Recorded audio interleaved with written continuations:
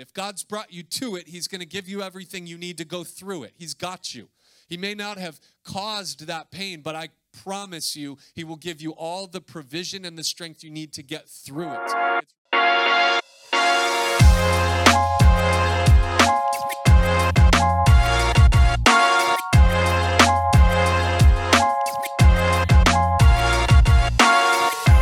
A Clarksville church destroyed in the floods. The church now owns less than we did when we first opened.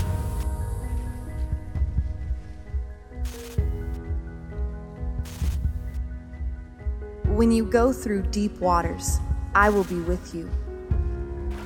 When you go through rivers of difficulty, you will not drown. When you walk through the fire of oppression, you will not be burned up. The flames will not consume you. We never stop. If Jesus hasn't returned yet, and we still have breath in our lungs, we refuse to sit back, slow down, or give up. We will keep going until everyone knows Jesus, or we die trying. Come hell or high water. We're in the second week of a 3-week series we're calling Come Hell or High Water, based off of some themes from my book, released this last week to you guys. You're the very first ones. I've already heard from some people who've read the whole thing already, and wow, that's impressive. What this story is really all about is not just the story of Awaken Church, but it's the story of God's faithfulness over these last 10 years, that God has taken us through some hellfire and some literal high water. And I wrote this book to help people of all different walks of life step out in faith. Learn to trust God, no matter what it is that you face. And that's one thing I'm really passionate about, and that's kind of the heart behind this. As we're going through this series, we're just kind of learning that part of following God is you're going to face some storms. And sometimes that's literal, and sometimes that's figurative. And we've been talking about kind of both examples. But what's interesting is that as you look back through Scripture, you'll see that there's a lot of literal floods and storms that people endured when they were stepping out in faith and obedience. Today we're going to journey through 3 different stories in the Old Testament: Genesis, Joshua, and Nehemiah. I'm going to give you kind of just a snippet of each one of their stories. But if you go all the way back to the beginning, you'll start to realize that as people obeyed God, storms, sometimes literal, would hit their lives. I mean, if we're talking about rising waters, we got to talk about Noah, right? He's like the OG of surviving floods. You got to go back there. Then in the book of Exodus, Israel follows, God rescues Israel from Egypt, and they're going through the wilderness, and they come up on the Red Sea, this deep body of water. How are they going to cross it? God performs a miracle and parts the waters, and they walk through on dry land. And then years later, in the book of Joshua, chapter 3, they're about to cross into the promised land. Problem. The Jordan River is flooding. How are they going to get 2 million people across a flooding river? Well, again, God does the miraculous and parts the water and dries up the riverbed, and 2 million people walk into Canaan on dry ground. Again, there's a flood, there's rising waters, and yet God comes through. If you keep going in the Old Testament, how about Jonah? This is a guy who literally got thrown into a storm. Of course, that was his own idea because he was running from God, living in disobedience. He's on a ship. The guys are wondering what's going on. Why is the storm? Jonah says, "It's my fault. Throw me overboard." So they do, and he crashes into the water, and God protects Jonah from drowning in the storm by bringing a big fish to swallow him up, and eventually vomits him onto dry land. It's like reverse sushi. You know what I mean? And so Jonah eventually just goes on to Nineveh and preaches like God had originally told him to. You get to the New Testament, and storms are still happening. There were a couple times, actually, where Jesus would tell the disciples, "Get on the boat, and I'll meet you on the other side of the Sea of Galilee." And they would be, the Sea of Galilee would get whipped into a storm. And there were times where these seasoned professional fishermen thought they were going to die because the storm was so bad. And why were they in the middle of it? Because they were following Jesus. They were obedient. In fact, we're going to Israel in February. If you go with us, you're going to get to actually be on a boat in the Sea of Galilee and get to see this whole scene. It's a panoramic of biblical stories and how we're in the middle. They were in the middle of following Jesus when the storm was whipped up into a frenzy. The book of Acts, Paul is on his way to see Caesar. He's going to trial, and he's in a shipwreck, and they all almost die, and it's this whole scene. So sometimes it's figurative, the high waters and the hellfire. Other times, it's literal. In fact, if you don't know this part of the Awakened Church story, I brought some pictures of a literal flood that our church went through when we were 8 months old.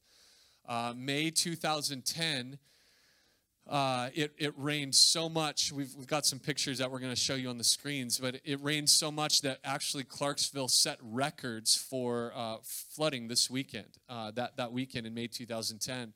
You're going to see different shots of our parking lot, and that's some shots of where we started, just in 2,400 square feet. That is now currently our kids' space. Our Awakened Kids Corner was completely underwater, and Riverside Drive is more like River Drive.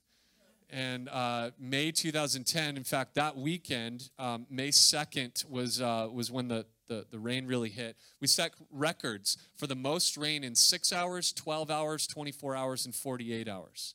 May 2010 went down as the wettest month in all of Clarksville recorded history. And of course, little 8-month-old Awakened Church was right there in the middle of it. And so we found ourselves in the middle of this devastation, tragedy. I remember standing in knee-deep, muddy river water in the sanctuary where I had just preached 36 hours prior. And I just was overcome with grief. My family moved our lives from across the nation to plant this, and now it was over, was my initial thought. And yet I remember standing there in the middle of the flood, my pants soaked, my shoes soaked from this water. And as I stood there and just kind of scanned the scene, looking at tens of thousands of dollars of loss in our little 2,400 square feet, tears running down my cheeks, I heard the Lord tell me, Kevin, this has never been your church. This is my church, and I'm going to build it my way. Trust me. And he's been doing that. And now here we are. Look at how God has brought us full circle. And just a few years after that, we went from renting 2,400 square feet to owning 32,000 square feet over 3 buildings on 6 acres. We purchased the whole shopping center through God's provision. And now we own the shopping center that we once lost everything in. Come on, how good is our God, right? What a story of redemption. We're going to talk about God's redemption today. Now, during this series, it's kind of anchored, this series and really the heartbeat of this book is anchored to Isaiah 43, verse 2. And so I want to share this. We're looking back at this, Isaiah 43, verse 2, each week. Isaiah writes, when you go through deep waters, I will be with you. God speaking. When you go through rivers of difficulty, you will not drown. When you walk through the fire of oppression, you will not be burned. The flames will not consume you. Each week, we're looking at Isaiah 43:2 and getting a new principle from that text. So if you were here last week, we talked about this first principle, this first idea, and just the reality that walking in victory requires walking through pain. It's just there will be pain that comes with the victory. When we think of walking in victory, a lot of times we just don't even think about the painful aspect of it. But I pointed out last week that this first principle comes from the wording in Isaiah 43, verse 2. When you walk through the river of difficulty, when you walk through the fire. It's not if, it's when. And so we have to understand that pain is part of the pathway of our obedience. Okay, that was last week, week 1. Today's week 2. And so I want to give you a second principle from Isaiah 43, verse 2. If you would jot this second principle down, write this. I hope this is encouraging. What God brings you to, he will bring you through. Again, let me point out the the wording in Isaiah 43, verse 2. When you walk through the river of difficulty, when you walk through the fire. It does not say when you pass out in the flood or when you burn up in the fire. You're going through it. If God's brought you to it, he's going to give you everything you need to go through it. He's got you. He may not have caused that pain, but I promise you, he will give you all the provision and the strength you need to get through it. It's reminiscent of Psalm chapter 23. I imagine you've heard it even if you've never really read the Bible. Psalm 23 is very common, very well known, and it's this whole passage about the sheep and Jesus, God being our shepherd. And David writes this. He was a shepherd at the time as he wrote it, and he said that even when you walk through the valley of the shadow of death, he doesn't say we camp out in the valley of the shadow of death or that we're barely going to crawl our way out. No, he says when you walk through. And let me just remind you today that the same shepherd that is with you in the valley is the same God that is with you through hellfire and high water. He goes with you. If he brought you to it, he'll bring you through it. Life will be filled with floods, with hellfire. There's going to be pain. So now let's talk about the question, the big question for us today. That principle, what God brings you to, he'll bring you through, is a springboard into the rest of the heart of the message today. Because the question I want to answer today is, since there will be flooding, if you're not in it yet, you'll be there eventually, figuratively or literally. Since there will be flooding, what do you do in the flood? How do you keep going?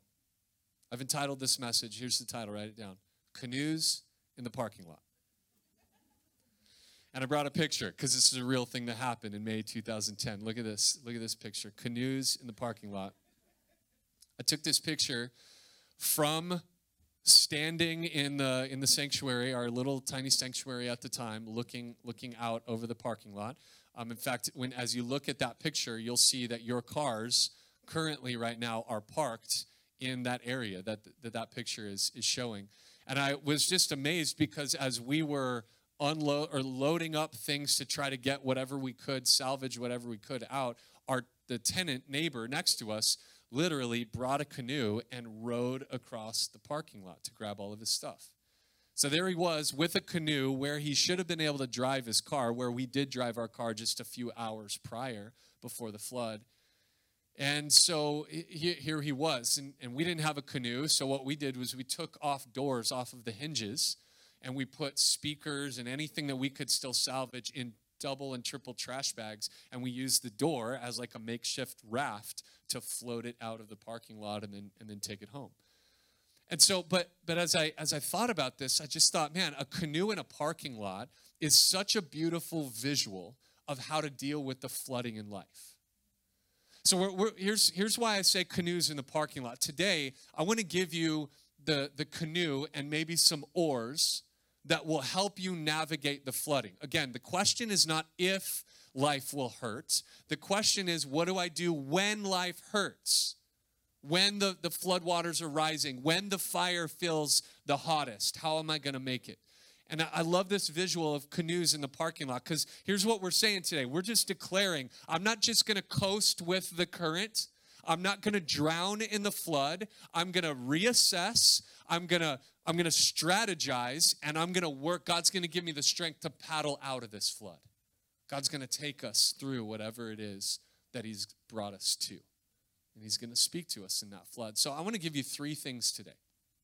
And I believe these are going to be real practical, helpful things to help you understand how to make it through the flood, okay? So like I said, this would be a little bit different than normal. Typically, I'll give you one text, and we'll just kind of take that whole thing apart. I'm going to take you to 3 different stories. I'm going to set up the context with each one and help you understand how when life is painful, God's given us everything we need to make it through. We're going to start here in Genesis chapter 50. And I want you to write these first, I'll give you 3. We'll start here with number 1. Write this first one down. Recognize the Redeemer. Genesis chapter 50. If you don't want to turn there, we'll have a couple verses on the screen. I think it's always good for you to see it, but if you can't keep up as we go through these, that's okay. Let me set the backstory, and then I'll read Genesis 50, verse 20. If you don't know the story in Genesis, it's a powerful story. One of my favorites, literally, in all of Scripture. where God uses some really tragic circumstances to redeem and breathe purpose back into the story. The backstory in Genesis 37 through 50 is the life of Joseph. Joseph at the time was the youngest of 12 siblings, 12 brothers, and there's 12 of them. He's the youngest. His older brothers, God gives Joseph a dream that his older brothers are going to be bowing down to him. Well, older brothers don't like to bow down to their younger brothers, it turns out. And so they're not real happy when they hear that dream. They beat him up. They leave him in a pit. Eventually, they pull him out of the pit and sell him into slavery into Egypt. They fake his death. They make sure that their dad is pretty sure that his son, Joseph, is dead, and they basically move on with life. Well, in Egypt, he's sold into slavery. He's very faithful in what God has given him in front of him. He works his way up. And 11 or 12 years in, he's placed into a high position of power. But then he's framed for a crime he didn't commit. He's thrown in prison, and he's literally forgotten for years. God brings him to the memory of some guys. They call him out of prison after a few years of being forgotten. We're 13, 14 years into his story at this point. And he's called out to interpret a dream that Pharaoh has had. God gives him the interpretation, and Pharaoh honors him by elevating him to power, a position of authority in Egypt. He's the second in charge, second right beneath Pharaoh himself. A drought hits the land. This is the prophecy or the dream. A drought hits the land. Joseph is the one put in place to take care of all of the food rations. Well, wouldn't you know, somebody needs food from a land far away. It's Joseph's brothers. Them thinking that Joseph is long gone and probably dead by now, they make their way to Egypt, and they approach this man who is in so much power, and they bow down to him, fulfilling the God-given dream that Joseph was given decades ago. Joseph, now in a place of power, could so easily stamp these guys out, have them executed. He's the second in charge in Egypt. Instead, he reveals his identity, and now watch this. Genesis chapter 50, verse 20, he has this incredible word for them. He says this, speaking to his brothers, "As for you, you meant evil against me, but God meant it for good, to bring it about that many people should be kept alive as they are today."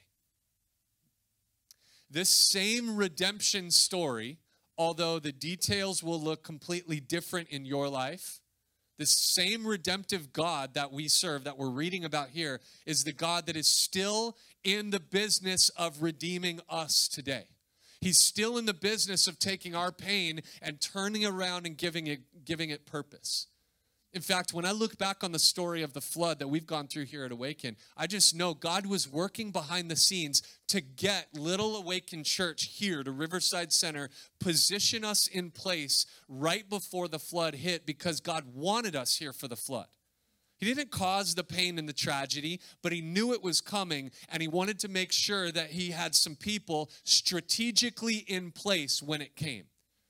And guess what? What Satan intended to use to destroy the church, God used to build his church. This is what he does. He's the Redeemer. And so he built the church, this little local gathering of Christians here in Riverside Center. He built us up personally. He built us up as a growing church. He used it to unite the city. He used it to cross denominational lines. We had other churches from all over the city who came to help us clean up and rebuild. And we had so many people who came to help that we had to start deploying people into the city to reach other people because our needs were taken care of. See, this is what God does. He takes tragedy and pain and he turns it around and gives it purpose. And you don't always see the purpose right away.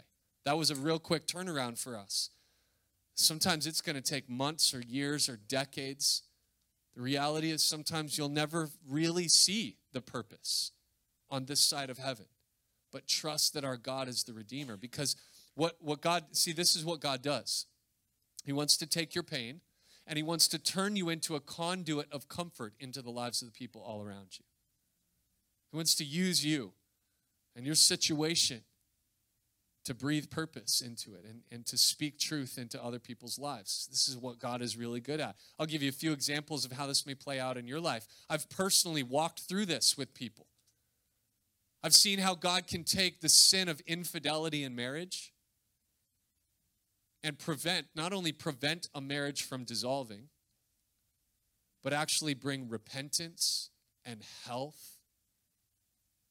And a marriage with God's strength, by God's grace, can not only survive that, but can thrive through it. I have friends who have been through it personally, and God is able to redeem even the darkest, deepest things for his glory and for our good.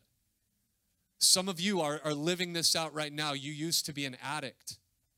You were hooked on something. And God has broken you of that addiction, not just to break you of the addiction, but so that you could help another addict break free of their addiction. Because our God's the Redeemer. What the enemy intended for evil, God intends to use for good. And yeah, you did that to yourself, and you made some decisions that got yourself into a bad situation, but God can help you not only break that, but now use you to help break that in somebody else's life. That's the Redeemer. There was a family who just moved with the Army this last summer, and they had gone through a couple miscarriages. Devastating pain. Here was this young mom who wanted to have a baby and lost her infant. And so she decided, instead of just turning inward and having pity on herself, that she would be a comfort into the lives of other people. And she started a program here at Bach, at the hospital on post, that would minister to families going through the loss of an infant. She became the conduit of comfort when she didn't even have a kid yet. You know, it's so cool. It's just how God's brought that whole story around. They had a baby just a few months ago, and I got to hold that little baby before they left. God used her through her pain, and she became a conduit of comfort into the lives of it. Because this is what God does. Listen, God will often place his people in the midst of tragedy so that he can use us strategically. It's what he does. God brought Joseph to Egypt to save his people. It took him decades for us to see the picture, but God's the Redeemer. So how are you going to make it through the flood? You got to recognize the Redeemer. That even if you don't see the purpose yet, God has a purpose in whatever it is that you're going through. Now, let's flip to Joshua chapter 4, because I want to equip you with something else that will help you. When the floodwaters are rising, here's the second thing that you need to do. How do you deal with the flood? Number 2, fight forgetfulness. This is going to take some work because all of us are forgetful people. Again, let me kind of just set the background here. In the book of Joshua chapter 4, they're about to walk, the nation of Israel, about to cross over the Jordan River. In fact, by Joshua chapter 4, they already have. They've miraculously, God has dried up the riverbed. They've crossed the Jordan River into the land of Canaan, the promised land. And God wants to make sure that before they fight any battles, before they go any further, that they take some time and remember how faithful God has been. So watch this, Joshua chapter 4, verse 5. Joshua said to them, "Pass on before the ark of the Lord your God into the midst of the Jordan, and take up each of you a stone upon his shoulder, according to the number of the tribes of the people of Israel, that this may be a sign among you. When your children ask in time to come, 'What do these stones mean to you?' then you shall tell them that the waters of the Jordan were cut off before the ark of the covenant of the Lord. When it passed over the Jordan, the waters of the Jordan were cut off. So these stones shall be to the people of Israel a memorial forever." Watch this. If life is the flood, then building monuments is the canoe and the paddles. It empowers you to keep going. You will hit floodwaters. There will be hellfire. It's just part of following God. So what are you going to, it's not if those are going to happen, it's what do you do when they come? Well, one of the first things God wanted them to do was, come on, I know you're going to forget this. I want you to go back into that riverbed. I want you to dig up some boulders, and I want you to stack them up. Because I never want you to forget that those river boulders used to be in that river, and now they're on the side of the riverbed. because of the miracle that I performed. God said, I want to make sure that you never forget this. Why? Why is that so important for us? Think about it. We didn't just rent out the downtown commons because we wanted to spend some money and throw a party. We rented it out. I want you to know, if you were there on that Wednesday night, we rented it out because we were actively fighting our forgetfulness. You were in the middle of a fight against our forgetfulness. We have to regularly carve out some time, take out a weekend, spend some money to build something and say, look how good our God is. Why? Because forgetfulness is an enemy of our faith. When God asks you to step out, it's so easy to remember fear and forget God's faithfulness. So this is why we build monuments. We want to make sure that we never forget. We got something to look back on. And by the way, we got lots of monuments all around Awaken that you didn't even maybe recognize are monuments. You're like walking around in one of our venues. Oh, those are cool pictures. No, those are monuments. You're like, well, they don't look like stones. Well, we just felt like pictures looked better than stones in our foyer, right? I mean, we could bring in some river rocks, I guess, but the pictures really are monumental. They tell stories. In both of our venues, you can walk around. And down the hallway of our kids corner, Kids Central, you can walk around and you can see monuments. They're stories. They're pictures of our first service and the flood and our 5th birthday. And there's a picture in the South venue, one of my favorites, where a small group of us gathered at the end of this building, right outside what is currently the South venue, and we prayed. We needed more space. We were asking God to clear up some rooms somewhere here in Riverside Center. And after we had spent some time out there praying, just a few months later, that business went out of business. Now, I don't know if we prayed them out of business, okay? That wasn't our goal. But God cleared up some space for us. And we have a picture of that. It's a monument. But it's not just pictures. There's stuff all over the place. If you pick up your kindergartner today, if you've got a kid in the kindergarten room, I want you to walk in, if security will let you. I want you to walk in, and on the wall, there's this art installation.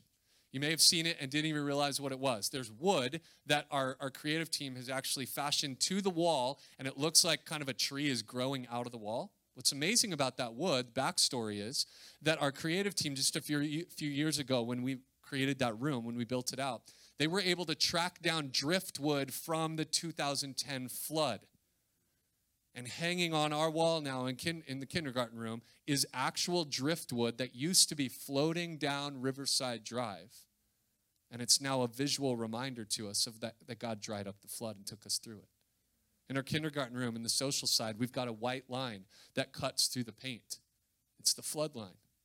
It's a visual to us. If God took us through the flood, what can't he take us through? Come on, right? We got to build monuments.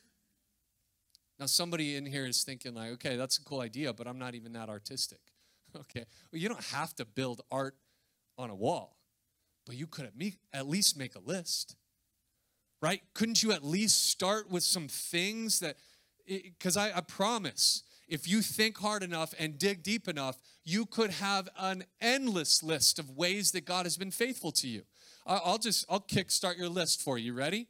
How about you woke up this morning with breath in your lungs and a beating heart? Did you know there's a lot of people that did not wake up this morning? That means you've got a purpose. That means God called you to something specific today. That means there's a reason for your existence on this planet still. How about some kids? You've got kids. Some of you, did you know that those kids who cause such a headache for some of you, do you know there's so many parents out there who want kids? Come on, let's be thankful for what God has already provided us with. Our finances, you're like, man, my finances are tough, but you got something. God's provided you with something. How about some spiritual blessings? I don't know, saved by grace through faith. How about the cross? How about the tomb is empty and death has been defeated? How about all of this? We're sons and daughters of the King of Kings and Lord of Lords. I mean, we could go on, but I'm just trying to kickstart your list. You could turn it into art, but you got to at least make a list. Why? Because forgetfulness is an enemy of our faith. God said, build a monument because you're going to forget. You know what's great about a monument too is not only is it helpful for everybody, but it's especially helpful for those who weren't there when it happened. Joshua 4. He goes, stack up the stones because your kids are going to ask. I want a conversation starter with your kids, God says. I want multiple generations to know how faithful I've been.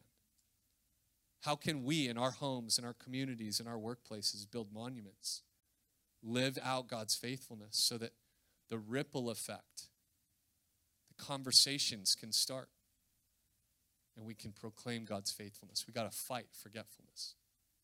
So we've talked about recognize the Redeemer, fighting forgetfulness. Now I'm about to give you this third one, and it's not going to make sense probably right away, but I'm going to explain it. Okay, write it down. Number 3, say no to Sanballat. Now, if you know the story in Nehemiah chapter 6, I'm going to read that here in just a moment, but let me kind of set the context again where I know we're parachuting into the middle of a story. Nehemiah chapter 6. Nehemiah has been led by the Lord to go to Jerusalem and rebuild the walls that have been destroyed. And so by Nehemiah chapter 6, they're rebuilding. And as Nehemiah and his crew are out there working, they are continually approached by these two guys named Sanballat and Tobiah. Do you guys remember the movie Little Rascals? Okay, Sanballat and Tobiah are the bullies on there, Butch and Wine. Okay, do you know what I'm talking about? Okay, so they're the bullies. They're the guys who are out to cause problems. That's all they want to do. They want to distract the workers and destroy the work. So Nehemiah won't stand for this. He's like, no, not on my watch. Get away from my people. Get away from this work. He rebukes them. In fact, before we even get to Nehemiah chapter 6, he's already told them in Nehemiah chapter 2, verse 20, he's already given them a rebuke. Look at what Nehemiah says. Nehemiah 2, verse 20. I replied to them, the God of heaven will make us prosper, and his servants will arise and build. But you have no portion or right or claim in Jerusalem. He's like, get out of here. Chapter 6. He says this, watch verse 3. I sent messengers to them. I love that because Nehemiah's like, I ain't even got time to meet with them. I'm not even going to talk to them. Look at this. I sent messengers to them saying, I'm doing a great work and I cannot come down. Why should the work stop while I leave it and come down to you?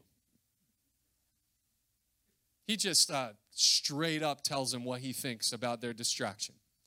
Right there. And listen, I think this is so important for us to stop discussing and debating with the devil, and we just need to put an end to this. We need to have the same response to the devil in our lives as Nehemiah said to Sanballat. Listen, here's our response to the devil's lies, the guilt that he's trying to beat you up with, all of the things he's trying to bring into your life. Here's what you tell the devil. You ready? You have no right, no portion, and no claim in my life. I'm a son or a daughter of the king. Why? I got work to do. Why am I going to stop my work and come down and debate with you? You have nothing. You are a defeated enemy. You are a liar from the pit of hell, and that's where you need to be. That's what you tell the devil in your life. Come on, anybody listening? We gotta stop this debating and discussing with the devil. That's not how this works. The devil has no room and no power in our life. The only power that the devil has over you is power that you've allowed him to have. He's defeated in the name of Jesus. You have no portion or right or claim. That's what you tell the devil. Not today, Satan. Tell him. Come on, say no to Sanballat. You know what's interesting? I found out this week that the name Sanballat means bramble bush. So here's why that's so interesting. Bramble bush. A bramble bush is known typically as a weed. It's something that grows in an area that's not well taken care of. And it's really hard to get rid of. Isn't that just like the devil? Where God is trying to produce growth, the devil is sowing seeds of weeds. He's trying to choke out the growth and the calling that God has on your life. So there are a lot of things that you need to just clear out of your life and say, no, that doesn't have power over me anymore. There are maybe some people, some relationships in your life that you need to say, no longer. I'm not going to let that happen anymore. I'm going to live. Some of you need to say, I'm going to live in sexual purity from this point forward. I've failed in the past, but today marks a new day. By the power of God in my life, pornography, lust, sexual sin has no portion, no right, no claim in my life. Some of you need to own up to the fact that you've got an addiction and you need to seek some help for it. You need to start talking to somebody about it. You need to confess that to somebody and say, alcohol for too long has had a portion and a right and a claim on my life. No more. That's it. No more. Doesn't mean you won't ever fall back into it, but that means we're going to start doing something about it. I'm going to start saying no more. I'm not going to give any more power to that in my life.